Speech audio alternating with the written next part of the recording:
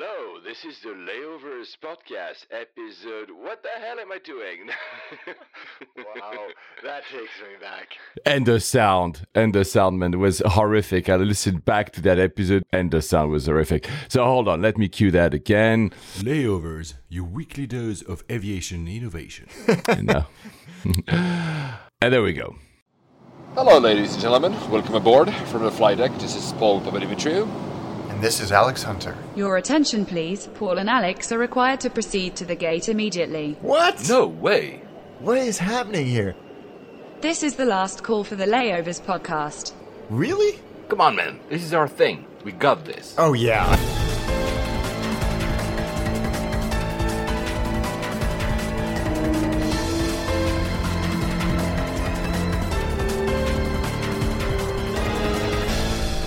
And we made it.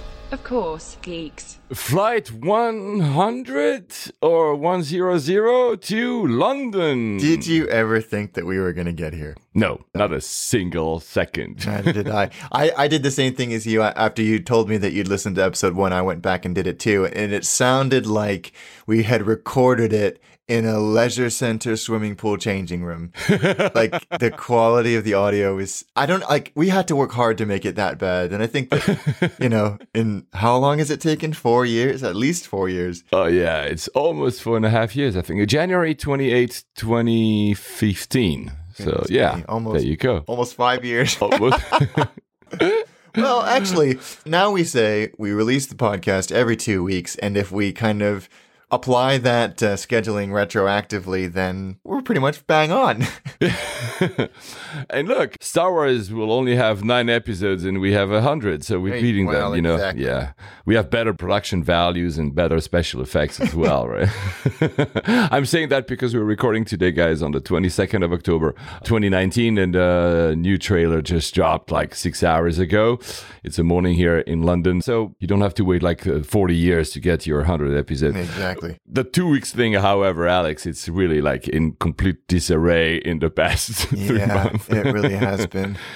It's a total anticlimactic episode, guys, because we had so many ideas about what we could and what we should do for episode 100. It's just that it fell exactly in our busiest time in 2019 for the both of us. I am traveling like mad. Alex is traveling like mad. We have so much work. So nothing special for this episode besides that little fun and the intro. I'm just going to still go back and talk about the stories we mentioned in episode 1 just because it's fun and because we called so many things. We had a crystal ball, right? We foresaw the future of aviation. I think if you say an opinion loud enough over and over and over again, then eventually something will become true. I mean, Fox News have built an entire empire on that premise. So I'm not suggesting for a second we're anything like that. Got it far from it. But at the same time, yeah, you're right. 1 or 2 things we kind of nailed. And I'm sure that there's a disproportionate amount of things that we made fools of ourselves about. We'll talk about the good things instead. Exactly. So that was released on January 28th. Our first episode was obviously going to Heathrow.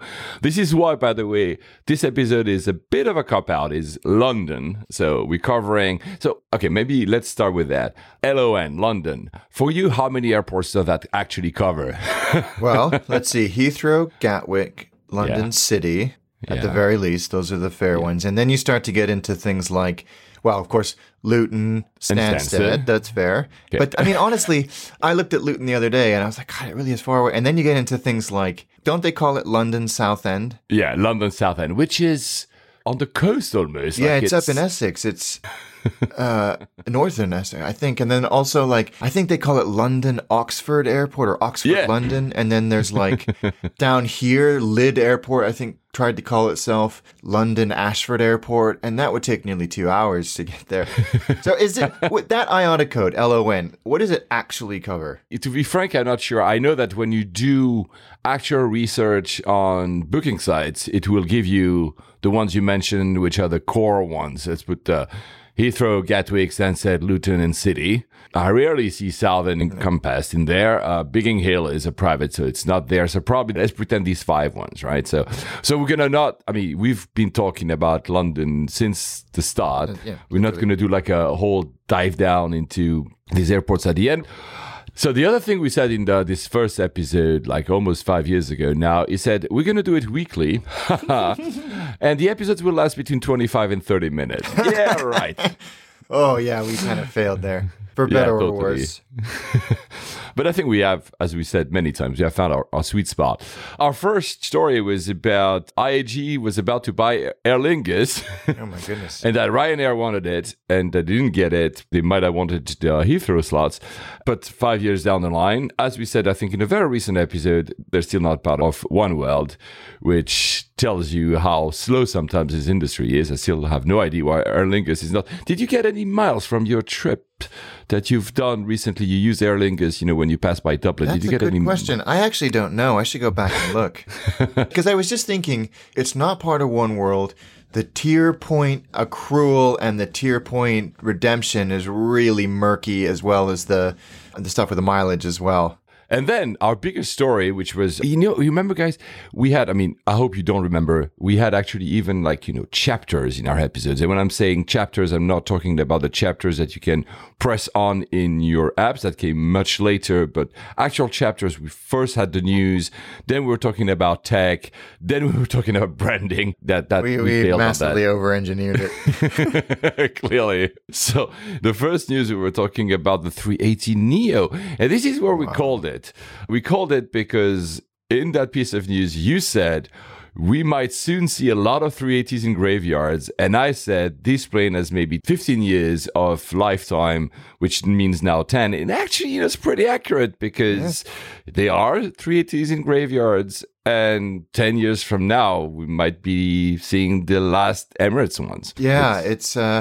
I don't know on what we were basing that hypothesis or prediction, but it was weirdly prescient. And sadly prescient. We were already saying that this was an ugly plane, but that we liked how we felt by flying it. Yeah. The other thing that really made me giggle is that back then, I think you had flown maybe Emirates very, very few times, or maybe none. If at all. Yeah, if at all. Whereas I had flown them a lot, but I hadn't flown Cathay at all, for instance.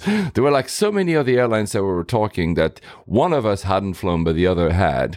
And now, obviously, we basically have almost flown everything. I don't know if we should be proud or not about that.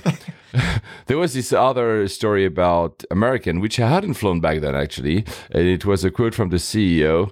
"We are not asking our customers to be happy with anything." Has that changed? Well, yeah, I would hope so.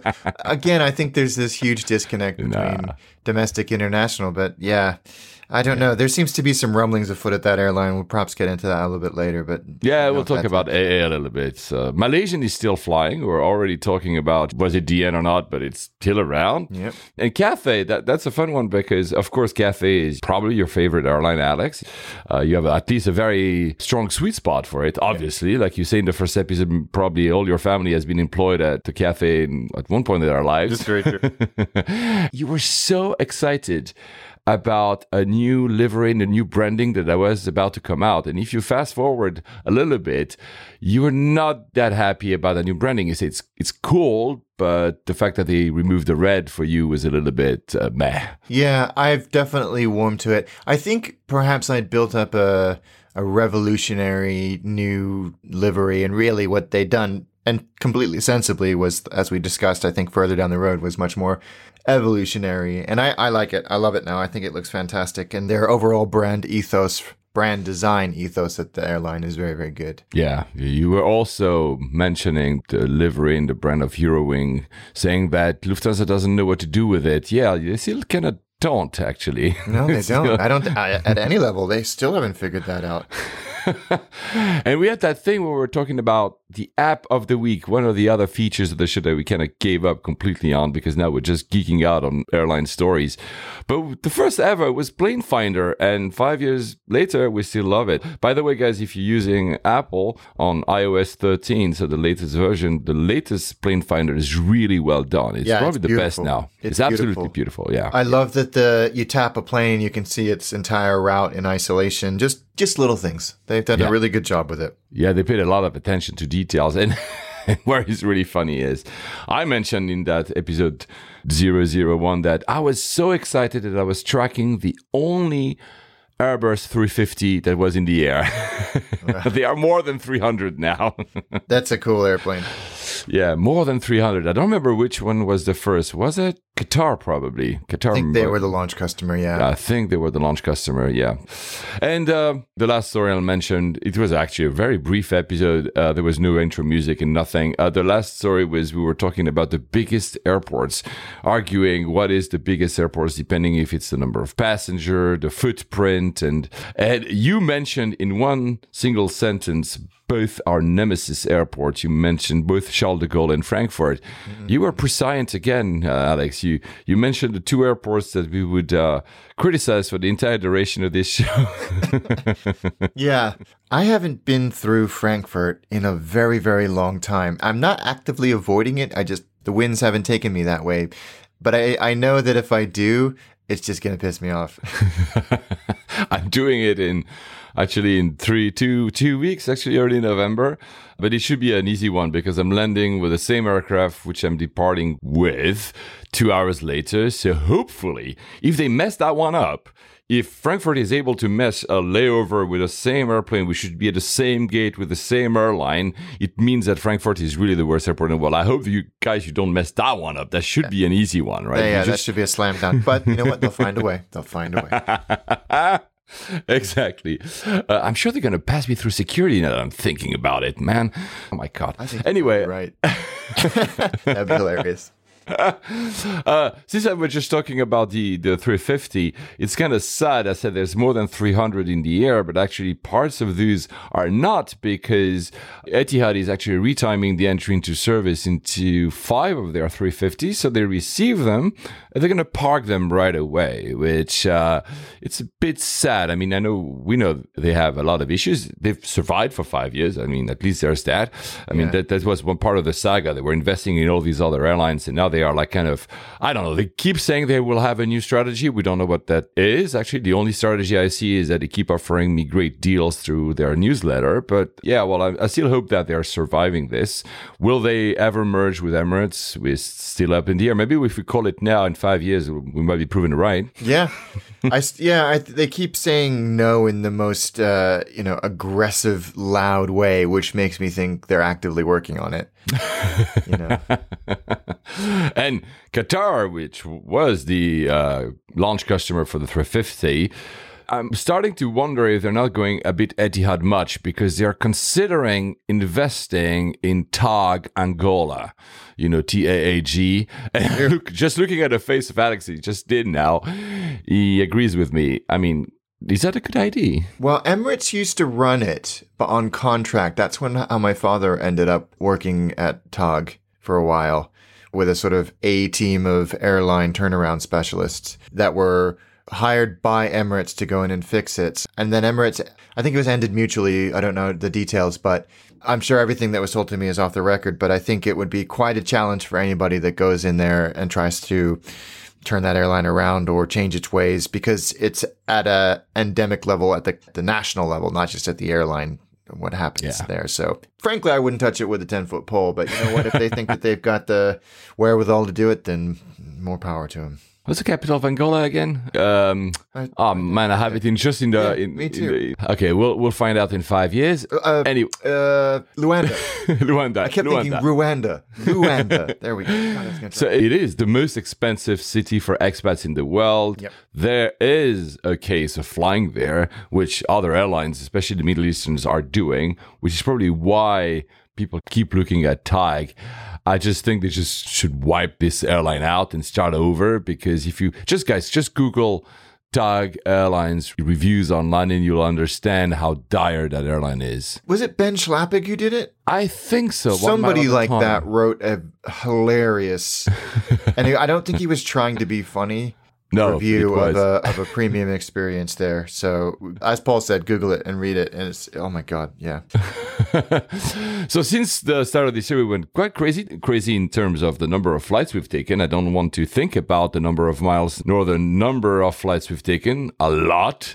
We're not great for our carbon footprint. The one thing that actually we succeeded quite well at doing is over 100 episodes. We didn't do a lot of repeats. Of course, this is London, so it's kind of the third time we do London. We only did Geneva twice, and the second time was because we were interviewing Tony Tyler in Geneva. And we did, for some reason, We did Incheon twice as well. We were able to basically have a different airport for 100 episodes otherwise, and we still have like a lot. So it's proving that we are traveling in weird places. Yeah, I think we were lucky because we had exhausted the back catalog of places we'd already been to right at the time when we started venturing out to new and exciting new destinations that we could talk about too. So I think we were lucky in that regard. And Berlin is still not here. Berlin. Well, okay, here's a prediction for 5 years from now. It still won't be. It still won't be. You know what? When I was the flight, I think I mentioned in the last episode, when I was waiting in the business lounge in Qatar, in Doha, for the flight that was rebooked to London, there was this woman who was sitting next to me. She was Austrian, and I don't know how the conversation started. I think she asked me something about coffee or whatever. But anyway, she was working with IT. She travels all around the world, more than you and me combined, Alex. Wow. She was flying from Kerala back to Berlin, I think. And when she mentioned Berlin, I was like, oh, so what about the new Brandenburg airport? And she started laughing. And then I said, well, we both are saying, and said many times that, oh, you know what, Berlin is a bit of a odd one out because, we think Germany as being, everything is on time and these kind of big projects should be there. And then she started like, no. She said there's a philanthropic hall somewhere in Germany that is not delivered on time. There's this other thing, which is a massive train station. I forgot which city she was naming, but is also not delivered on time. She says, Berlin isn't alone. We screwed up a lot in Germany. And I was like, okay. I was like, apparently we only know about the airport, but that happened. And she loves Tegel. She hates Schönfeld, but she loves Tegel. That's I don't know if I can say that I love Tegel. Probably it's easy because it's small and quick. But also, I think if you have something as bad as Schönfeld and then you got the other not awful airport, you can say, I love it. When compared to the other one. So which one is your favorite airport here in London then, out of the 5? Let's put it 5. Let's not put the weird ones that try to co-opt the name. I would say London City still. Yeah. That's definitely going through some growing pains. They've expanded it. They're still expanding it despite Boris's objections. I still love it. I have a massive soft spot for Gatwick. I think it's the little airport that could. But it's just, we've talked about this ad nauseum. It's so crowded. Not just from people. It's a busy airport, but there's just no room to expand. And so you just feel like you're on top of each other. Heathrow is what it is. There are some wonderful, wonderful parts of it and some truly awful parts of it. Yeah, I can't wait for Heathrow to revamp. Well, there you go. There you go. In 5 years, are we going to have a third runway? No. And none of the things that they've announced as, the new terminals will have even... Look, Terminal 1, for those who are not in London, was closed, 3 years ago? When was that? We certainly talked about it on the show, so it's within the last three or 4 years. Exactly. And it's still standing there. I think they haven't even raised it, right? Yeah. To start making room for the extension of Terminal 2, which is supposed to take over. So I was about to say that my hope is Terminal 3 to be torn down and start over because this is really feeling its age. It's now the oldest terminal at Heathrow. But I'd rather than keeping open that actually closing it and just keeping it there laying around. They could have honestly kept Terminal 1 open for a little longer. What are they going to do when they close Terminal 3 anyway? Where are all those flights and people going to go? That's what I want to know. I'm guessing that's why they want to first, if I understand correctly, open the stuff around that new runway. There will be like a satellite terminal and then open Terminal 6. They call it 5X. Because then when all this is there, they can actually balance the people with that. But again, we're talking decades at this rate. Yeah. It's not about our podcast here. It's about our lifetimes. I don't think we'll be alive to see any of this. So I just mentioned Qatar, and I forgot to say something in the previous episode again about my Qatar experience. I told you guys it was my best one, but the really funny and quirky bit, which I hadn't realized until that flight for some reason.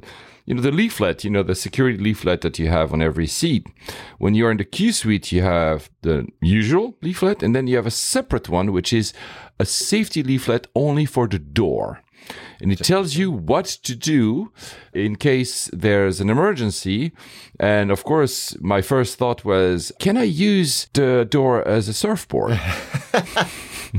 Because that's a perfectly good question. of course, you can remove it. So I'm like, yeah, there's like lots of waves. Maybe I can actually use it as a floating and surfing device. Anyway, I've flown. That will be for a forthcoming episode. I've flown the 350 B8, the new Club Suite. They have a door. It's not Qatar, but there's some interesting things. But maybe by the time we record our next episode, which is also up in the air as to when, maybe by then Alex will have actually flown it, because now they've just introduced a 777 with a retrofit with that Club World, what's the name? Club Suite, to New York from London. So if you guys want to try that, there's another way to do. Besides Toronto and me, it was Madrid. This was the test flight. And I think Dubai as well, they've started flying. Yeah, because I was going to go to Dubai earlier this month and it was a possibility. Oh, wow. So you'll have a chance. You go to the US all the time, so probably you'll have a chance. New episode 100, new hosting as well. God, there's a new hosting in place for the past week now. It should have been seamless. Everything should be working fine. If you have any trouble, just reach out to us. If you have any trouble downloading our episode, I made some changes in the background. I just want to mention it. It shouldn't change anything for you, but I not able to test every single app that exists out there. Maybe there's some issues somewhere. So if there is, please do let us know. Yeah, especially on the official Apple apps, because I know that with the iTunes de-integration or whatever they want to call it, it's caused a lot of issues with distribution of podcast episodes. We ran into it with Mastication Nation recently. Oh, yeah. You have a new episode out, by the way. We do. Yeah. We finally got all the way through to ZZ. So, and that, yeah, again, we discovered that because of that change in the iTunes architecture, that there are some distribution issues if you use a third party like SoundCloud or something like that to actually host. Okay, so guys, he called it. So if you have any issues, just reach out to us and I'll take a look into back end. It shouldn't change anything, but it should allow us in the future to do a little bit of more fun things. This is why I've upgraded to a newer host. The one thing that is good is we still get along, Alex and I, after all these years of doing this podcast. And Alex hasn't, because he could have reincarnated into that catering truck at ORD, which went completely nuts, crazy, and I didn't have to stop him with another. That video is that's like nothing I've ever seen before. So it's a ramp catering truck that just seems to have a life of its own and go completely insane. Yeah, it just started. There wasn't anybody on it, and it just started spinning, screwing and spinning. It's just, that video is the best thing that ever came out of on an airport in the past 50 years probably. Every time you look at a video, you see another detail. You see the guy hiding behind a plane, and you see that hero, is he a she or a he, who's trying to avoid it to actually then get into, what is he using, the tow truck to block it? Yeah, either a tug or a baggage loader, and he just no action director could have crafted a more beautiful and perfect scene, because out of the side of the shot comes this vehicle that just rams into it, knocks it on its side, and stops it. It was the hero we needed.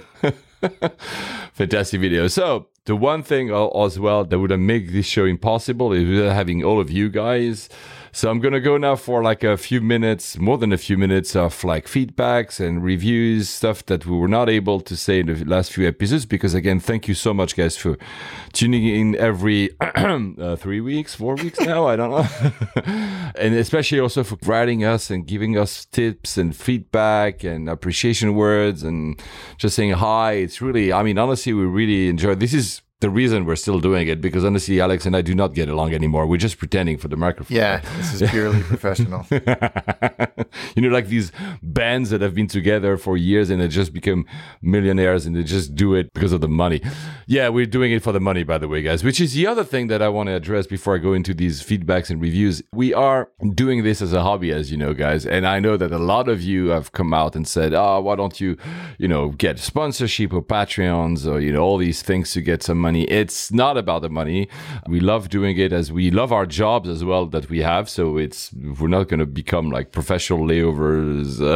Yeah, because then when we don't do one every 2 weeks, yeah, we have to do refunds.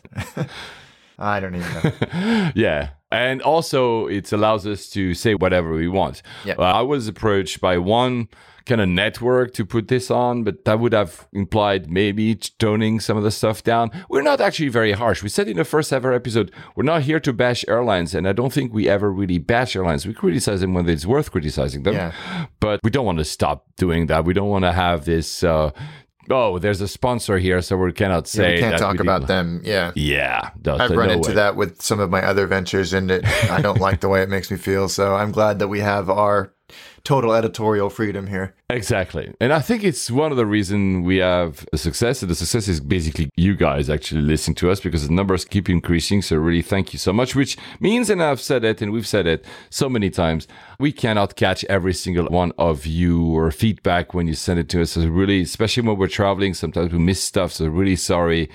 Do not take it personally if we don't mention you or if we don't reply to you even. It's sometimes that we're just too busy to actually do so. So first I want to, because we were in Stockholm in the last episode, ARN, I want to give a shout out to, and I don't know how to pronounce your name, so Isaac Thier, so ISAKTJE, there you go, on Instagram, who on August 2018, so that's a year and a half ago, had sent me an Instagram direct message when I was in Stockholm waiting for a flight. I think it was flying Etihad to Melbourne, and said that he was a podcast fan. I think he's a podcast fan and a Stockholmer, and wanted to have a Stockholm episode. There you go. You had your Stockholm episode. I forgot to mention you in the previous episode, but you see, I'm trying to keep all these little things that you guys tell me and re-time them when the episode is out. We had a 5-star review on Apple Podcast. Thank you so much for everyone who's been doing that since the start. We've got a lot of them. GI and RDU from the US. Welcome back, Paul and Alex. Sounds like you both had a fantastic summer. Yes, we did. I discovered your show 2 years ago, and I've been a huge fan of it. I listened to all the episodes since. I don't know how you guys do it. There's a lot of you who go back and you discover the episode and then go back and listen to the entire back catalog. And for that, I commend you. And he, I think, he has a very interesting travel pattern. He does RDU, so RDU is Raleigh, right? Yep, Raleigh Durham. To Tokyo at least every month, plus more travels to other East Asia destinations such as Taipei, Shanghai, Beijing. And he wishes he could travel to Europe more often, as he would be more shorter trips. But I mean, long trips at the same time, or it can be fun. Raleigh to Tokyo, that's a long way. Is that a direct? American might do it on the old Northwest route. Maybe. I mean, not Northwest, US. Well, no, so if it's US Air, then it wouldn't be. I don't know. I doubt it. Have you ever been to Raleigh Durham Airport? Yes. No, I don't think I have, actually. Yeah, there's one that on my list now that I know that you've been there. Our show is often what I listen to on these long plane rides. So, yeah, we need to ramp up our recordings because you will run out of episodes to listen. We had a 5-star on Facebook as well from Martin Hammer. Just an overall very informative aviation podcast with two hosts who really know their stuff. Do we? I think we like to pretend that we do. We have opinions. On the internet, no one knows you're a dog. Anita, I need to mention her because she's always very kind to us. I know I've mentioned her, I think 2 or 3 episodes in a row, but I mean, it's worth it. I won't be telling you anything you don't know when I say I appreciate you so much. Thank you for being my absolute favorite podcast. My kids and husband got a hoot out of your shout out in episode 99, and I get a kick out of sharing our travels and learning from you guys. I hope to run into you sometimes in person. I'll send more in Air Food Adventures in November. Be safe. Please. Yeah, and thank you, Anita, really. And she sent us actually a picture of her family. So yeah, thank you. This is the kind of listener we love having, and all of you, by the way, we hope to bump into you at some point in an airport, in a lounge, especially if you randomly. ever see us in an airport or out and about. Come say hi. We've had a couple of people who said, "Oh, I thought I saw you in an airport, but I didn't want to bother you." I'm like, God, please. Say hi. Please do it. I'm usually a tall guy with a cap. I'm kind of easy to spot in I'm an average white guy, so I'm completely indistinct from anybody else. You never know. Maybe people went to another person and say, "Are you Alex?" And I'm not. Oh, there you go. We also had, and that's also what we love, we also had, of course, people that do not agree with us. And this is one, and you will laugh, Alex. He's called, I'm pretty sure, Sully in Madrid on Instagram. And of course, He's talking about Madrid. And we both said that we preferred Heathrow over Madrid if we had to choose to do a layover. And counters by saying, I'm sorry, but the T5 transfer experience is only okay if you can use the E-gates and transfer landside. The security lines are absolutely awful when the North American flights arrive and destroy the whole thing. Madrid is far easier, just involves a bit more walking, but that's not so bad after a long-haul flight. Maybe I'm defending my home airport too much, but Madrid T4 is really quite nice. Yeah, he's not wrong. No, he's not. Wrong. I mean, all of the criticisms of Heathrow are completely valid.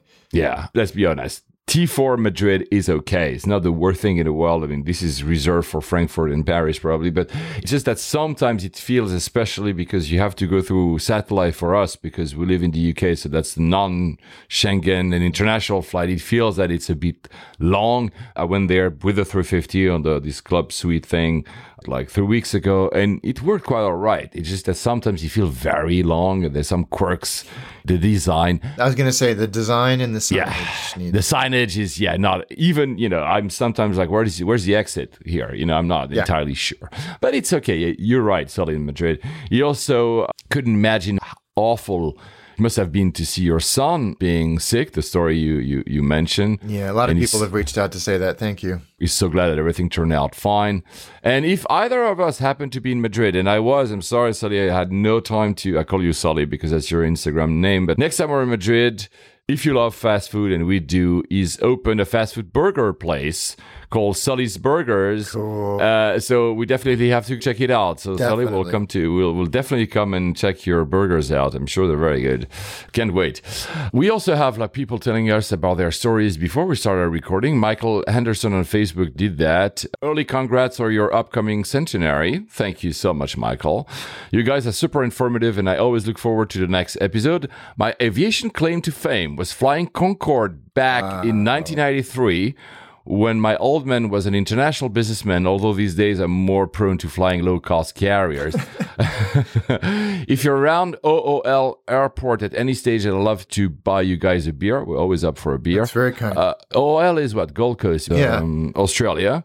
There's a chance I might be close to you, Brisbane, but not Gold Coast Airport. That's an airport I've never Me neither. been to. I've never been to Australia, so...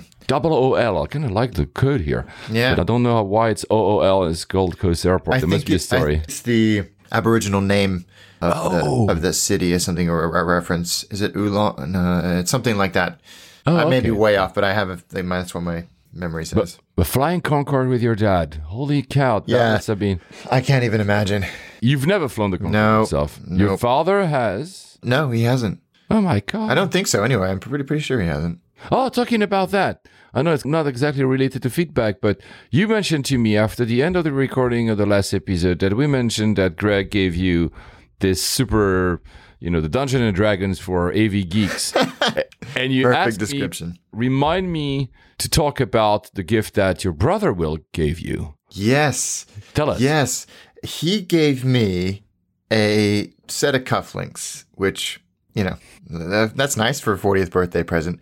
But the cufflinks were made from one of the overhead panel parts of a retired United Airlines 747. No way. So it was one of the circuit breakers, well, two obviously for a pair of cufflinks, from the overhead panel that they had removed and taken from the overhead panel and turned into cufflinks. And it has like all of the screen printing labels still on it, so you knew what it did. And it came with like this certificate to show what it was, where it was on the overhead panel, a picture of the plane that it had come from, the registration of the plane.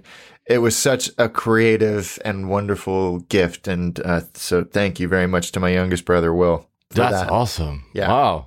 God, this is awesome. You, Alex, did we mention that in an episode? I don't remember. But you, Alex, when I turned 40, which is a long time ago, you offered me actually a plate, which was one of the service plate that was in the BA Concorde back in the day with, the letter of authenticity.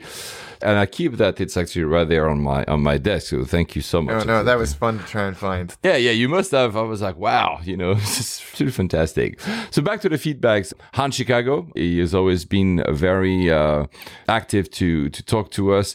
I don't know how you do it. You seem to be flying always in first class. He sent a pic of listening to our podcast in a Lufthansa first class from Germany. I've done it once. I'm so jealous. You must have a very good miles game, Han, because you always have the best freaking first class seats that I struggle to get. Although I'll have a very baller, I think that would be my most baller flights coming up. I'll do a lot of first class. I'll tell you that for a forthcoming episode. Irish travel guy on Instagram who said, the past 2 months have been painful without having an episode to listen to. Oh, that's kind. Hashtag Joello, who lives, I know, in Australia. Was it Perth? I can't remember, man, but probably was it Perth, who reached out to me when Perth. I was actually in Australia a year ago, was broadcasting to all these fellow aviation geeks that our podcast is the best podcast in the field. Thank you so much.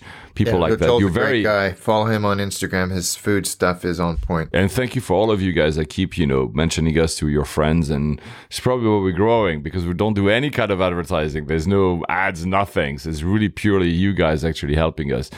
Alexandra, also been a long time fan, and I love it. She's been running a marathon listening to us. And double pain. And I had promised her that she would have 2 episodes released by the time she had her marathon, and I obviously missed the second one. So she probably had to listen to 1 episode on repeat, which is a lot of pain as well. You must be struggling to listen to Alex and Paul for 42 kilometers. Johannes_PP on Instagram. I love this one. So he was mentioning the fact that I was talking about the very long taxi times at Istanbul.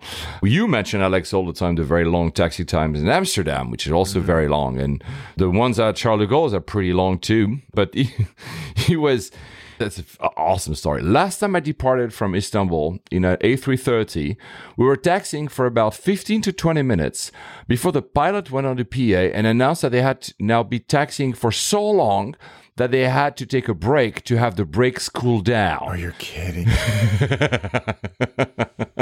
So they had to park for about 10 minutes before they were allowed to enter the runway. That's interesting, because I know that when that happens sometimes at places like Heathrow, or there's been a quick turn, they'll still take off, but they'll just leave the landing gear extended for a little bit longer. It's quite unnerving to see, actually, if you're driving on the M25 just to the west of Heathrow and you see a big 380 or Dreamliner flying for a long time with its gear up after it's taken off. It's weirdly inelegant to see. Yeah, it is. But that's why they do it. Especially when it's a hot day outside or something like that. You saw it a lot over the summer.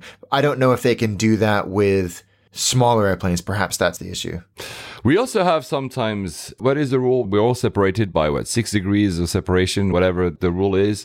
And probably because we're AV geeks, now we're separated by 1 degree of separation, or 2 at top. There's this, I think it's a he as well, Versace Lux on Instagram.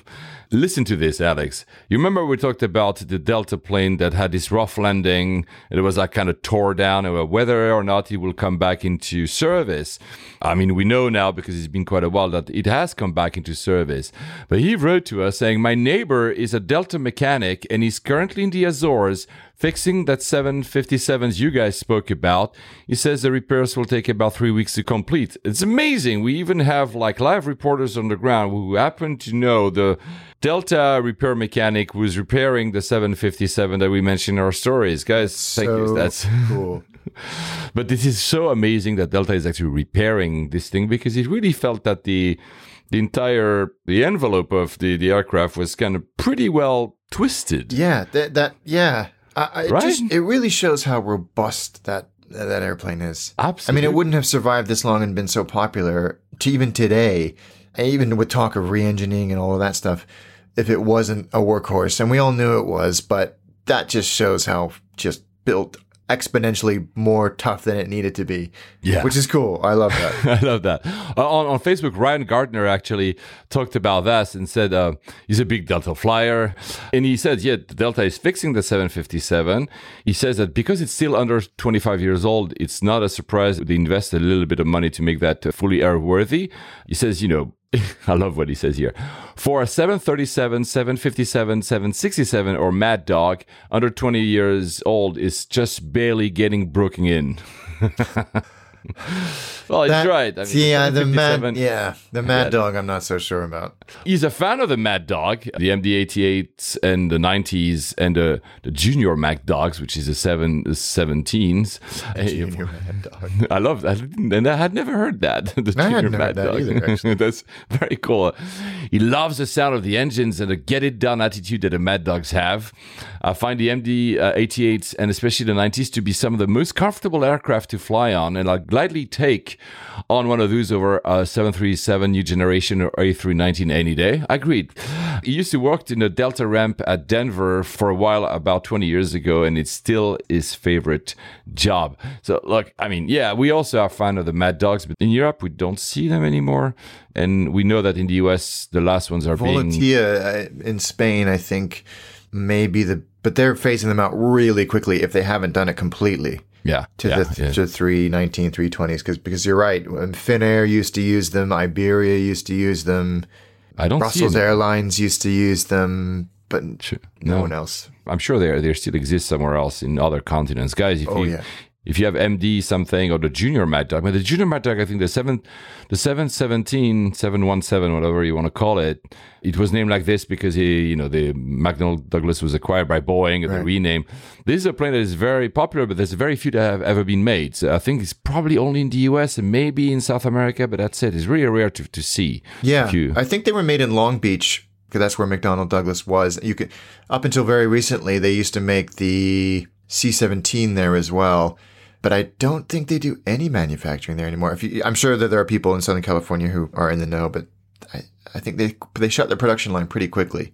The other type of, obviously, listeners we have to give us feedback are Delta fans. I mean, we have a lot of Delta fans that reach out to us. And obviously the fact that you, Alex, were disappointed in your 350 economy 350 to Amsterdam.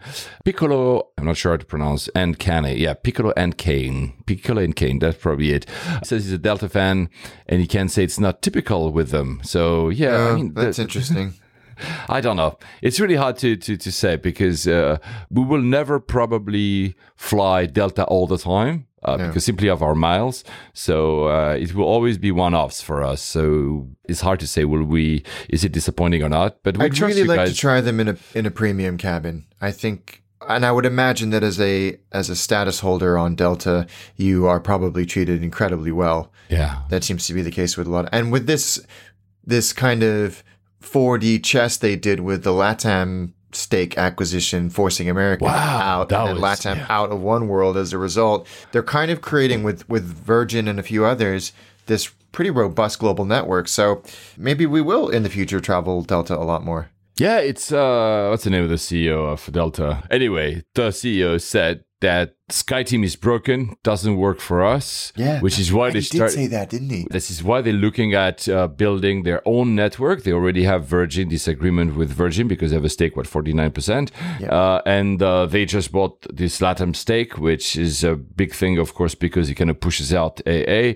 And they really are looking into building a very ad hoc type of, they don't call it an alliance, but at the end of the day, if there's enough, it could be actually almost a proper alliance. Yeah. And so, yeah, it's a very interesting move. And it's true that when you think about the three big alliances, SkyTeam is the lesser one. I know that Delta is very good within it, but I used to fly SkyTeam. As you know, guys, I was a SkyTeam Platinum, whatever the highest thing is, for a while, about 10 years ago.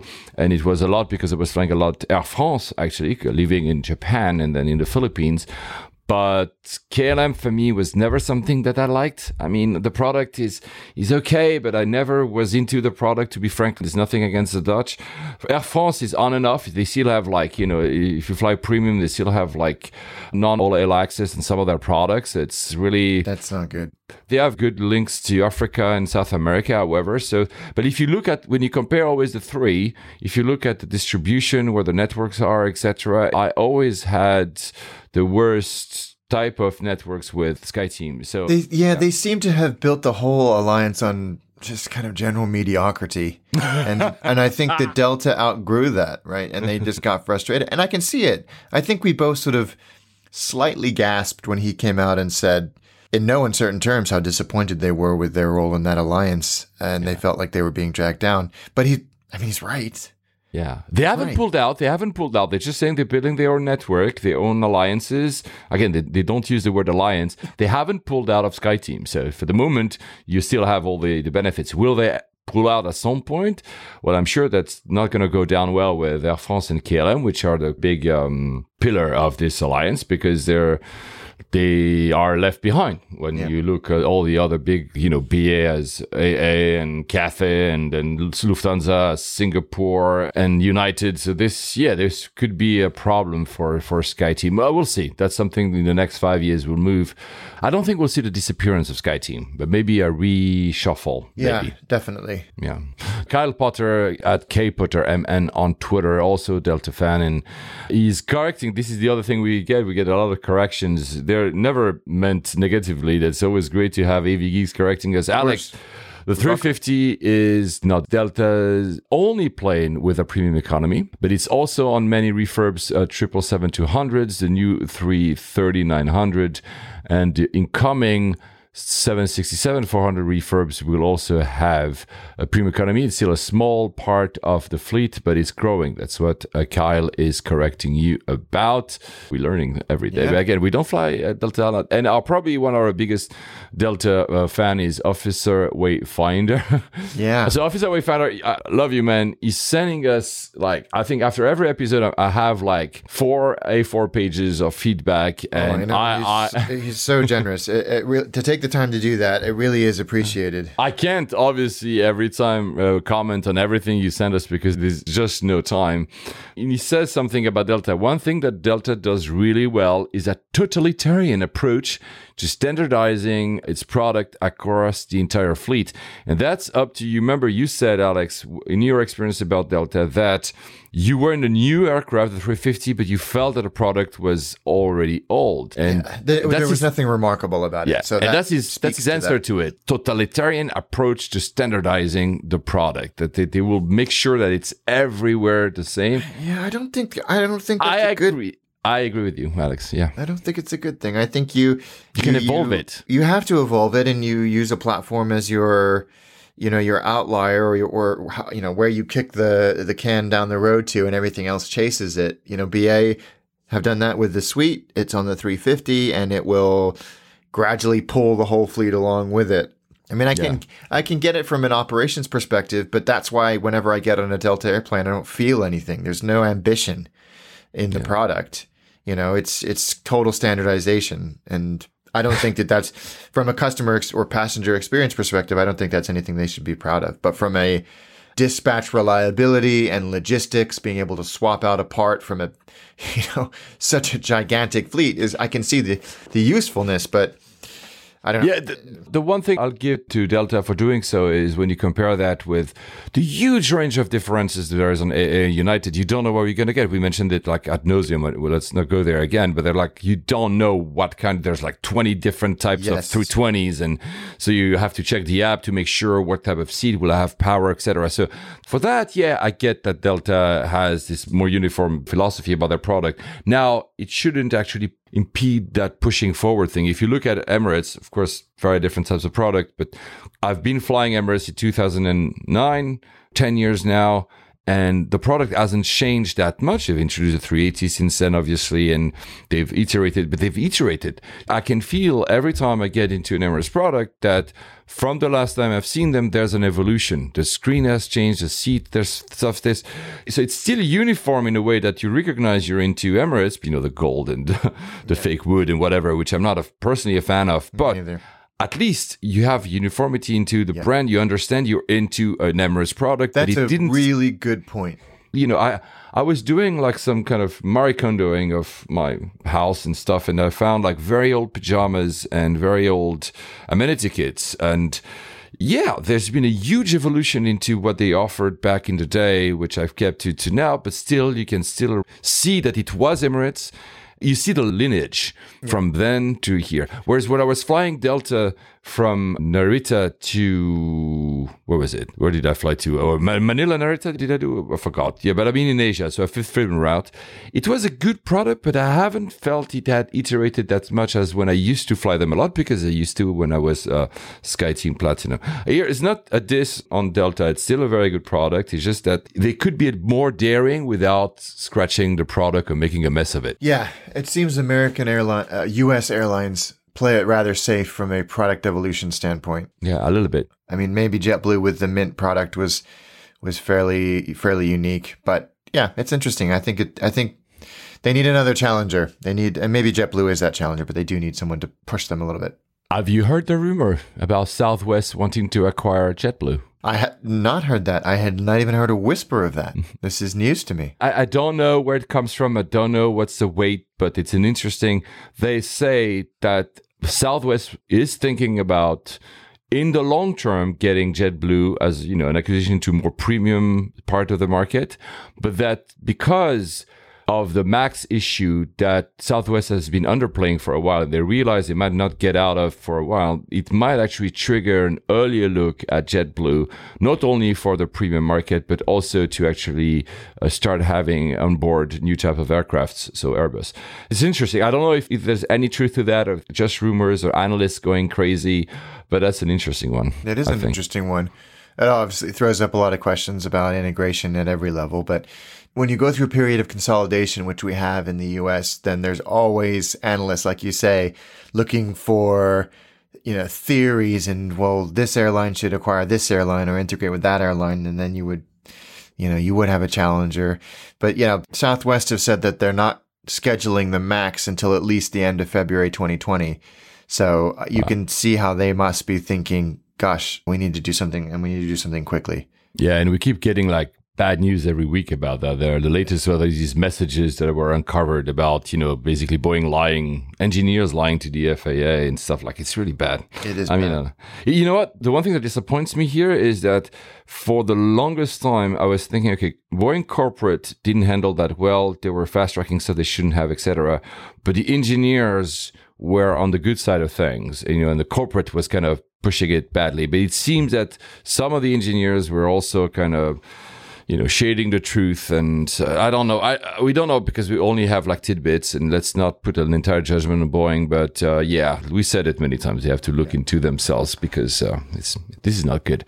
However, I think one of the trends we've seen in the past 5 years when we talk about airlines in the US is that probably 5 years ago, the only thing they seemed to be doing is criticizing the Middle Eastern carriers, and they were unhappy, la la la la la. It seems to me, however, that in the past, I cannot really date that, they started investing in the product. They started having new types of transcon products, of course, helped by the competition of JetBlue and others, but there seems to be a movement. We've been in lounges. Suddenly, we have the AA flagship lounge we mentioned the last time. We'll mention later about your flight. There seemed to be a little bit of movement. Officer Wayfinder mentions, for instance, at LAX, the airport I was at when I tried with AA and then the Nest, American Eagle. He said that AA is investing close to $1 billion to revamp their terminal in LAX, and Delta close to $2 billion to upgrade their terminal. So there are all the news about JFK having the new LaGuardia and the new TWA hotel, of course, there, and other plans. So let's still be not too negative about the US. It seems that there is a movement towards a better product overall, whether it's terminals and airports or seats. It's going somewhere. Definitely. Right? Absolutely. It is. Slowly but surely. And I think you're right. I think that pressure and that influence and the more global outlook has forced them. And that's good. They need those challengers, were they domestic or international, because the experience for decades even was lacking, massively lacking. The other thing we like, of course, you heard it, is food, and we always had looking for pizza, but this one is a different one. Joel Candia tells us that in the Qantas Business Domestic Lounge at Brisbane Airport, you have freshly made chicken tacos with salsa, corn chips, and pico de gallo. I saw that. Oh, man, I want to go to that lounge. We're really due to a visit to Australia. This is not okay. Our friend Glenn Afric Craig, of course, our brewer friend, says you can now buy Brewdog's BA First Class Brett IPA if you're an equity partner, equity punk they call it, Brewdog, which he is. They did a big crowdfunding thing. It seems to be proving very popular. Yeah, so there you go. I've not been on first with BA, and the only time was this Moscow thing, and I didn't try that. So, yeah, I need to get on BA first again at some point to become an equity punk to Brewdog. Another thing that we've done, and I know it's going to be a bit cheeky, we've inspired careers. We want to congratulate Elizabeth. Elizabeth has been also a long-time listener to our podcast. She used to live in the East Coast of the US, moved to London. And to make the story short, she actually now writes for The Points Guy, the UK edition. Yeah. So congratulations. That's so cool. It's very cool. Did we inspire you? No, of course, because you were already an AV geek before.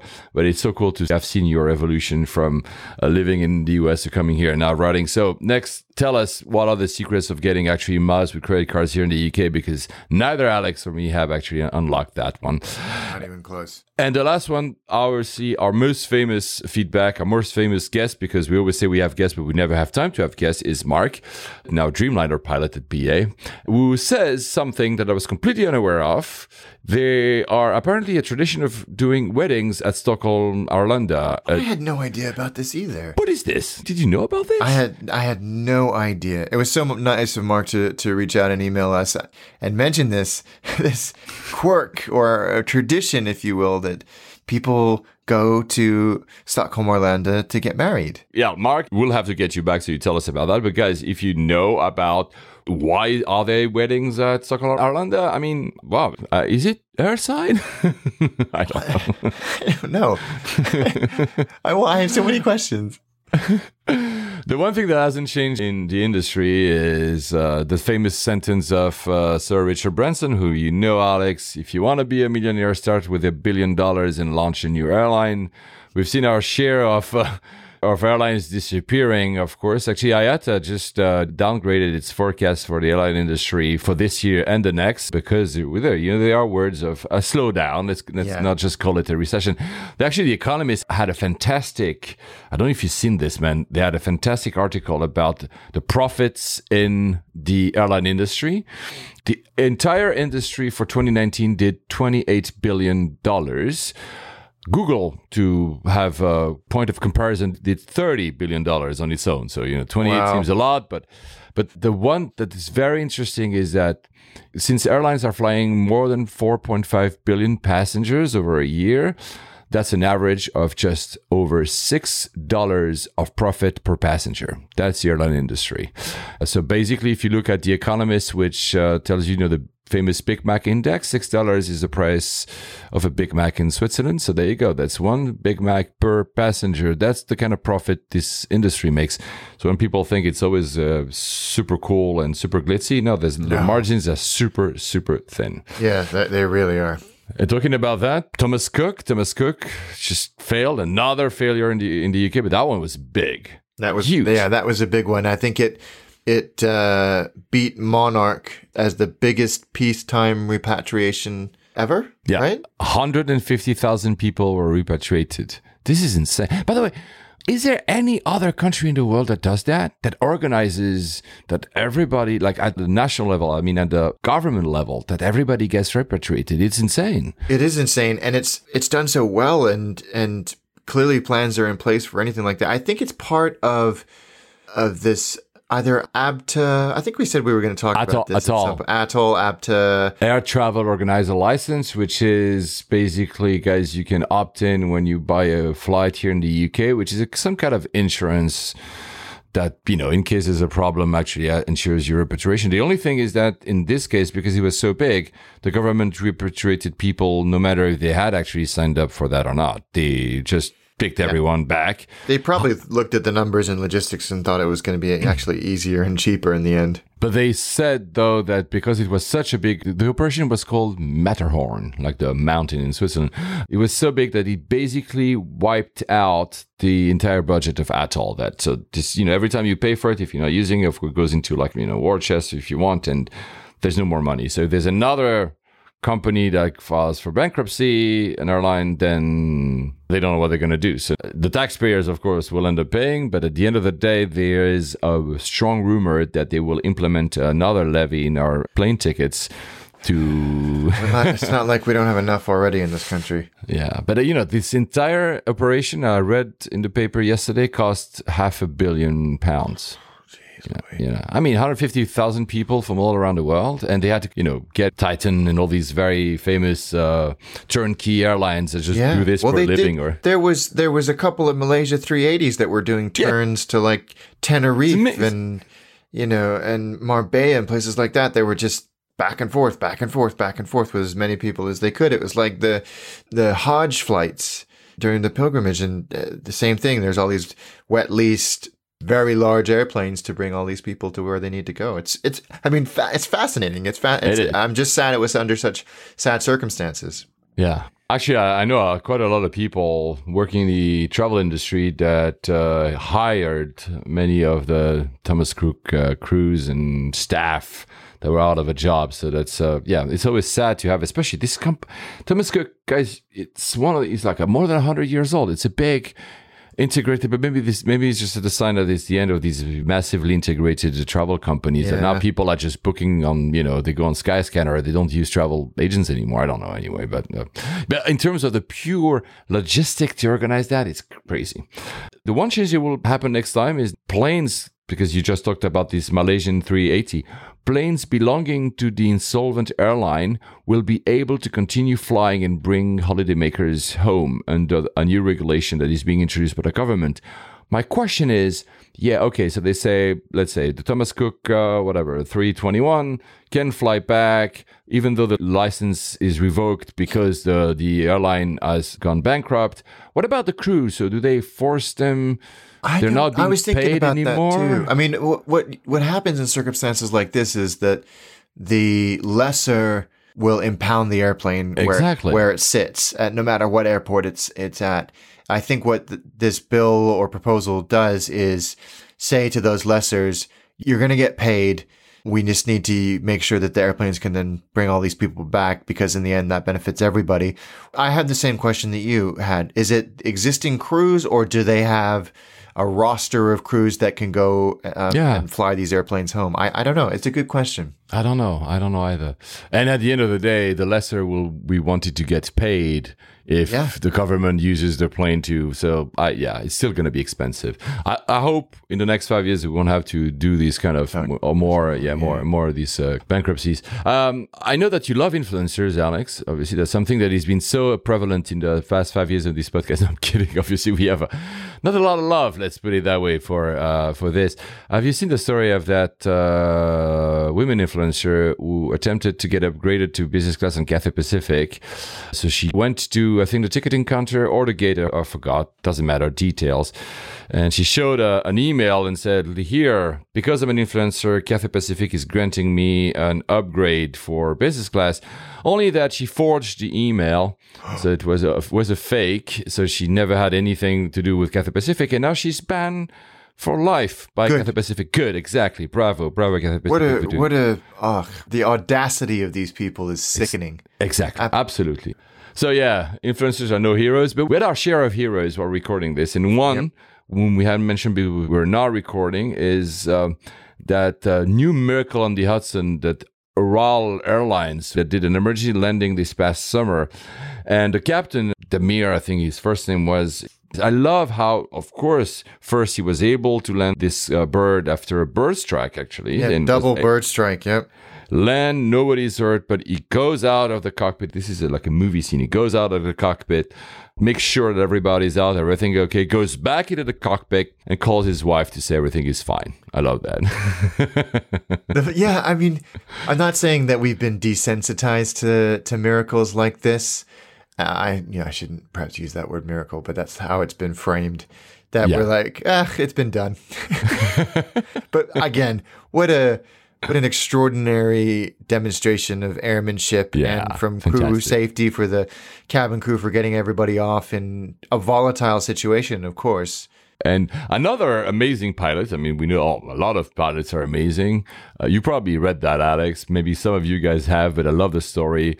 Going on holidays, EasyJet, I think it's Gatwick. Suddenly, the flight is about to get canceled because they're missing a pilot. The guy is with his kids, I think, calls EasyJet, says, "Hey, I'm about to take that plane. I have my pilot's license with me. Can you put me?" And EasyJet like say, "We're not sure." Exactly 25 seconds later, EasyJet calls him back. Yeah. Can you actually pilot the plane, please? And the image of him in denims and a t-shirt announcing to everyone that, "Hey, because I'm here, I'm gonna fly that plane for you. And I'm sorry I don't have my shirt on." It's awesome. It was such a great video, and he did it with such humor and grace. And he never made EasyJet sound negative in any way at all. I mean, Contrary. exactly. It's like, we're not bending or breaking any rules here. In fact, we're going above and beyond to make sure that we're following protocol here. But I'm here. Let's do this. Something similar, although not quite as kind of heroic and Hollywood worthy as this, happened on a very recent trip I did. I was flying to Lisbon What? on BA. What happened? Yeah. What? Well, I was sat in the lounge, the excellent BA lounge at Gatwick, and you know how on the Gatwick FID screens it says gate announced at X. Yeah. It then posted a delay, and the app confirmed it, and TripIt and all of the other 8 million apps that I have started going crazy. So I waited, and then actually it did post the gate. So we all went down there, but there was not a soul anywhere. The gate was rammed full of people. The whole flight was there, but there were no BA officials or anything. And eventually the 2 gate agents arrived and the captain. And the captain picked up the PA and said, "Hey, everybody, I'm your captain. I'm really sorry about this, but our first officer has called in sick. He's very, very unwell, and there's no way that it would have been a safety issue. So we're scrambling to find a person to do this. I'm hoping that we won't be too late," et cetera, et cetera, et cetera. Every 10 minutes, he came and gave us an update, like personally. He said, "Here's what's going to happen. Here's what I'm going to do. Here's the progress of the person as they make their way, from their house to the airport and then through the airport," telling us that the flight time is actually pretty good, so we really oughtn't to be too delayed.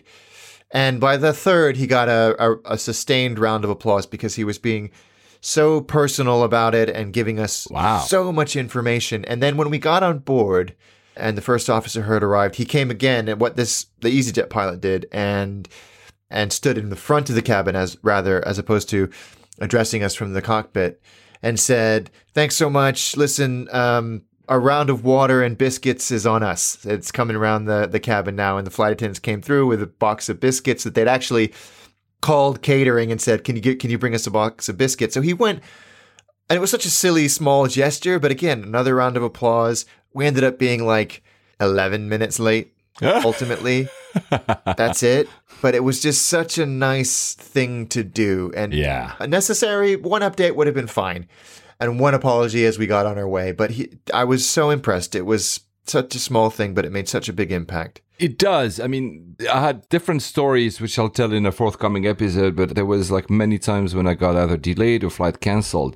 And the fact that at the gate, on all these occasions, the captain came directly and addressed the entire gate personnel and people, and not just another message from that gate staff, very nice gate staff, but there was this personalization of the message as in taking ownership of the problem that changes the dynamic of how you perceive that problem. And that was absolutely. And it was different airlines, by the way. So it was once was BA, another time was what was it? Was it Swiss? I'll come to that. Again, a forthcoming episode. But it's really, I love that personalization. The Qatar flight I mentioned, I think the last episode, when it was also they had a problem with the engine, the French pilot came out at some point and also addressed it's harder to do on a large aircraft because not everybody can see him or her, but I love that kind of stuff. It's so I don't have sadly a license to fly you guys if ever a plane is delayed. Maybe Alex could have flown that BA flight to no, sadly.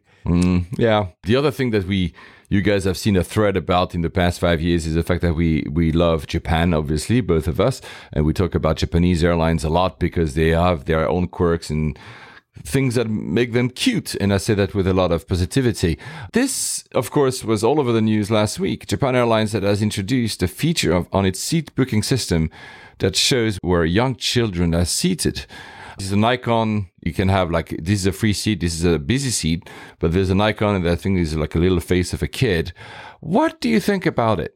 Do you think it's a good idea? Do you think it's? I think it is an excellent solution. I mean, you almost invariably, people without children suggest that we have children-free flights or children-free cabins, which is ridiculous. Yeah. But this is a very, very elegant solution. I think it's only for lap infants, so 2 and under. And frankly, those are the kids that are the most volatile and unpredictable, and their noise to weight ratio is the highest of any human being. I love the noise to weight ratio. It's true. I mean, I have one myself. And I also have 2 kids that fall outside of that. But oh my God. For me as a solo traveler and with flying with the kids, having that piece of information is very helpful. And it's not pitched in any negative way or anything like that. It's how it's taken us to 2019 for somebody to come up with that idea is staggering, but it's such a good idea. Well, I fully agree with what you just said. This is why we do this podcast together.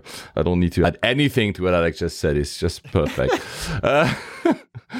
We've done our share of very, very long flights. Do you think you know which one was the longest flight you've done in the past 5 years, whether it's time-wise or miles-wise? I think the longest I've done still is London to Singapore, which isn't massively long, but it is pretty long. Me, probably the Hong Kong, the other way around, Dallas to Hong Kong, probably in miles. It's the longest. I'm not sure. Qantas, that's also been something they've been re-announcing their Project Sunrise. So they finally started these, I think they have 3 flights where they have only 50 people. It's a brand new Dreamliner, Dash 9, because he even called it Flight 7879. This is, by the way, very cute. And there was a direct flight from Sydney to New York. Oh, no, New York to Sydney. I think it's New York to Sydney. I'm not exactly sure anyway. And for 19 hours or whatever, they had food that was specially made. They had exercise. That was a bit funny. They had exercises in the flight, so you can see people doing exercise on business class seats, because basically for 50 people, everybody was in business class, obviously.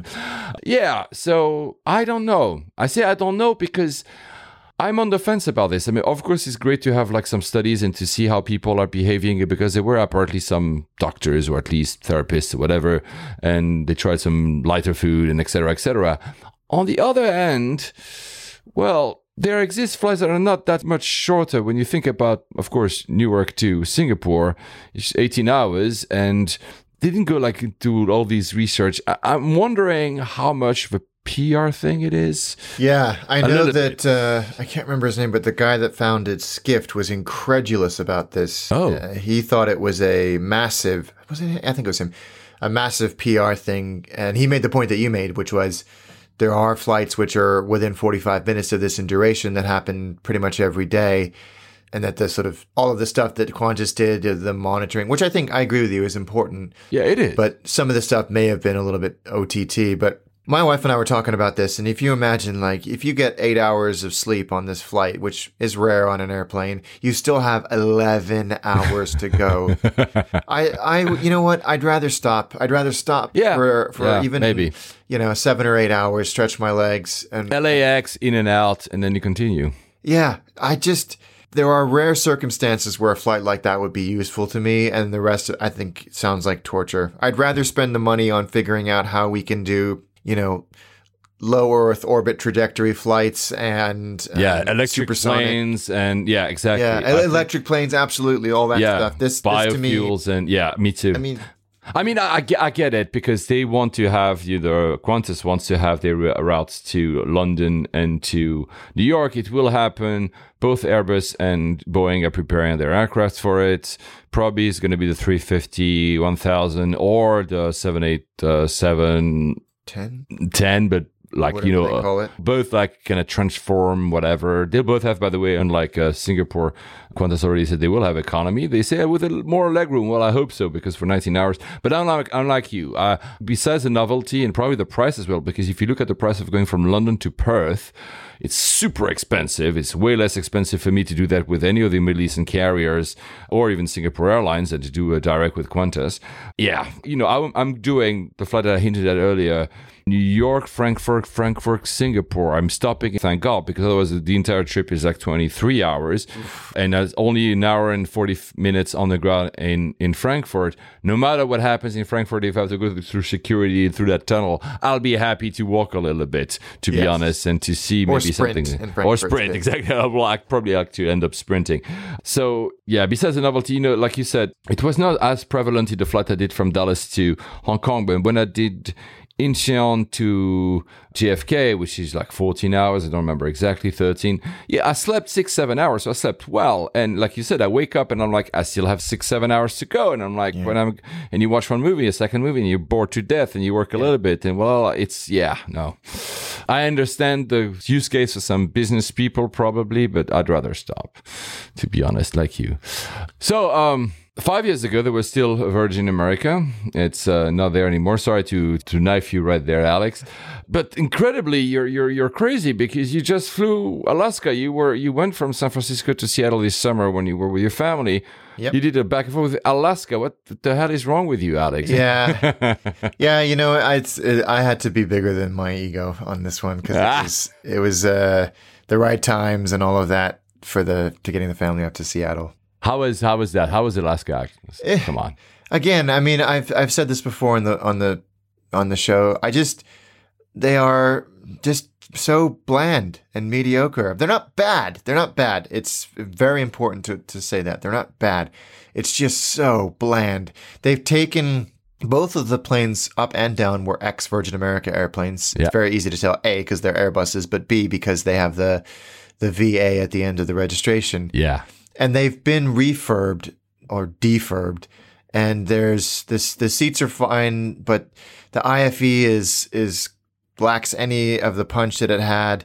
The service is nothing. Although that's I think happens on a lot of U.S. domestic routes as well. On the way back, it was a month-old 321 E-Tops Neo that I think they'll use on their Hawaiian routes. Okay. So you got that beautiful, I don't know what they call it. The fan blades have got that incredible shape. It's almost like a slight zigzag, like a scimitar almost. Yeah, beautiful. Yeah. Really, really beautiful. Big, light airplane. Very, very quiet because it's got those new LEAP engines in it. But the service is just so dull, and the IFE is so ineffective. And I'm trying not to be biased here. I'm kind of over it now because we built something. It's dead. It's been dead for a while. But I don't get the fanboys other than maybe consistency and blandness. I don't know. Yeah, but you have fanboys of Levi's 501, even though this is an old design now. So meaning you have people that just love something that I never iron my denims, and people iron the old denims and they want them to be straight. And sorry, because some of the guys are like, "Oh, you're so European with your denims." But what I mean here is that some people like maybe they like that. Oh, I know there are a lot of people. Yeah, the whole experience. Seattle Airport is not a good airport. Having to be bussed out to a flight of that size on a trunk route like Seattle San Francisco, it just it wasn't great. I had my daughter by myself, and then my wife had our two boys just for legit on the bus and everything. And I had the buggy and everything as well. And the people that helped me were my fellow passengers. I didn't need help, but they were the ones who came forward, and like 3 or 4 people like, "Hey, you need any help?" and getting upstairs and everything like that. It wasn't Alaska staff. Okay. They were utterly indifferent. I don't know. There's something frustrating about that airline. So if you had to do that again next year when you're back to your summer home, would you use Alaska again, or was it just a price thing and you said, okay, well... It was a scheduling and a price thing, and I like T2 at SFO, so that was... Okay. I looked at American, their West Coast operation is very small. I looked at a few others, Delta and a few others. Just, it didn't work out. I'm not loyal to any U.S. airline other than American, and that's only because of my BA Gold status. Yeah. When I'm traveling domestically, I probably would. It wasn't a bad experience. Again, important to say, it was not bad. Yeah. At all. No, I get it. No, that's why the analogy I was using is it's not bad. It's maybe beige. Beige, yeah. Yeah, they took away everything that was good about Virgin America when really they should have at least taken some inspiration from it. So how does that compare with the flights you did afterwards? So I know you went back with your family to London because you're back living in the UK. BA, what Yes. do you remember? What was it, like a BA out of 777? SFO on a 380 in the end, nice. because my wife was really sick and we had to move our flight, which was then canceled. So they moved us over to San Francisco. None of which mattered. BA handled it really well. We were on the upper deck of a 380, which is fine. It's comfortable, super smooth. Yeah. smooth, and it's 2, so or 3, sorry. So I could sit with my sons, and my daughter was at the bulkhead with my wife, and then we kind of switched. Yeah. We were in the BA have a cabin on the upper deck of the 380, an economy cabin, which is small. I think it's maybe only 9 rows. Okay. So it's dark and it's quiet. You're served separately from everybody else, so there's no danger of running out. It was fine. It was BA are in economy on long haul almost invariably good, especially with the kids. And how does that compare with your baller flight that you just afterwards? Because you came back, and a week later, you were going to Mexico, I think, once, because you hinted at in a previous episode. The first one, on the way there via Dallas, Yep. and on the way back, I think, via Miami. Yes. But I know you were flying first, so that's what I want to know. So you flew first with American Airlines. How was that, man? Tell me. Really, really good. Yes, I flew London to Dallas on a 777-300 with American in first, and it was really good. Really So good. is it worth it? Because guys, I mentioned this long flight I did. I was in business. I saw these first seats. How are they? Talk to me about the seats before you talk me about the service. Is it something cool or? It's nothing. It's no Emirates. It's no of course, Qatar or anything like that. But it was really cool. When you looked at the seat when you arrived at it, it was a big sort of armchair with a seat in front of you. Quite similar to BA's new first class on the 380, but a lot less sort of, what's the word? Like shiny? Utilitarian. Oh. We've sort of criticized slightly ANA's old business for being very sort of plastic and metal. It was much less like that. Big white seat, big screen, and then the little screen next to you. But the feature that I really loved was that, and it took me a second to figure it out. I was like, my seat's broken. I can twist in my seat. Does it swivel? Yes. So you press this button and you swivel. So you're literally facing the window, and there's a desk with power. This desk folds out, and you can put your laptop on it, and you can work with your laptop there, looking out the windows. That's awesome. So you've got 3 or 4 windows, and you could probably eat like that too. And then when you want to put your watch TV, you swivel back, and then you can recline to all of to sort of unlimited angles. So when you swivel into kind of desk mode, this is more like you cannot really recline. It's like a desk chair. Yeah. Wow. And it was because so I saw cool. that. I thought I saw it. I was like, is that swiveling? Because the only swivel seat I ever had was Qantas first class, a super sofa, and it swivels. But not, wow, this is so cool, actually. It was so neat. And I would, like, it was a day flight. Here's the rub, though. Because it was a day flight, about 5 hours in, all the shades were lowered because that's what happens. And I felt like a little bit of a dick for opening it. So I thought, I won't use this to its potential. But can you imagine on like a dusk or a dawn flight, being able to just sit there, especially if you're jet lagging or it's, your northern hemisphere during the winter, and you're able to work, and you're seeing the lights below and the stars above. I thought it was such a great idea and such a great product. And how is the food and service? Food was excellent, not fussy, but very nice. The service was very attentive, so they were constantly checking on me because I didn't have the second meal, I don't think, but not fawning, not over like, American have a nice day. It was reserved but attentive. There was always somebody there. Nothing lingered on my table for too long after I'd finished with it. Good. Yeah, it was good. I mean, of course, again, nothing like a Cathay or Singapore Airlines, but not far off, and certainly better than BA. Wow. Oh, wow. Okay. Wow. So I need to try that. Guys, I told you I wanted to see whether or not I could get upgraded. It was possible, but it was, I thought, too expensive for me to actually go for it. But I will say this, because I was thinking that pretty much the whole flight. I got a killer deal because of the routing.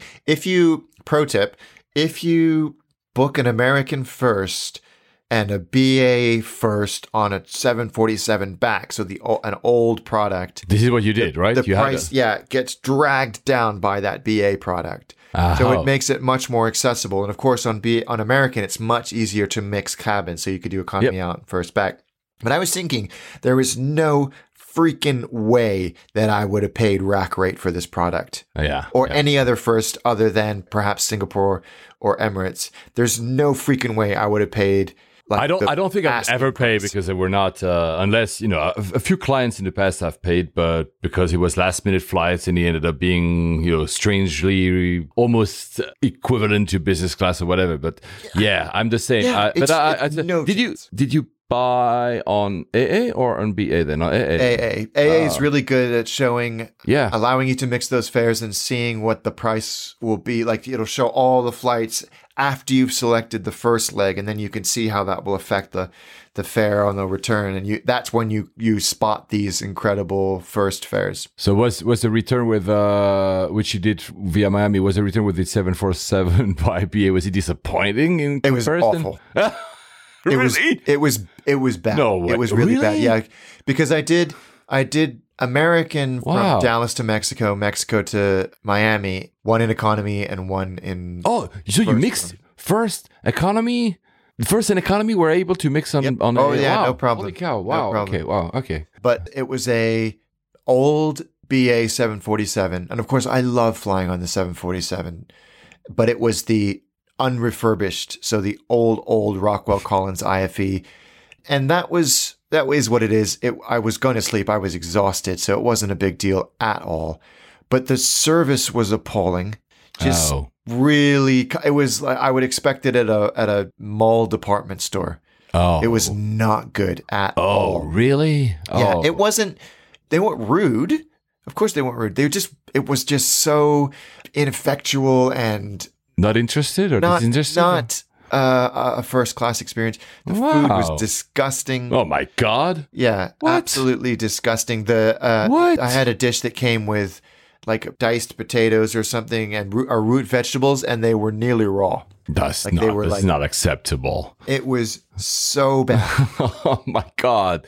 And people were there like they were going on honeymoons or coming back from honeymoons. No way. I felt so bad for them because it was not good. No, that's completely unfair. You're right, because Miami, a lot of people would transfer there to go to like honeymoon destinations, cruises, or the islands in the Caribbean and stuff like that, and so they would maybe it's a trip of a lifetime for them. This is not okay. It was not good. The amenity kits were weak. It's funny because my brother's trying to use an Amex 2-for-1 voucher at the moment, and he wants to go on the 350 to somewhere in the Middle East. And he's like, we want to go in first. So I'm like, I'll tell you what, the BA business class suite, the new one on the 350 is way better than the first. And honestly, the service will be better too. I'll comment on that when we probably next episode or in 2 episodes. Honestly, having done that, it's not first. Of course, it's business. But since they haven't actually refurbished first yet, at least it's the one we know. The differential is, why would you go to the first class? I mean, it was a very, very good, business class. Since we have a few more minutes because Alex has to go, how were your experiences since you were in first in the lounges?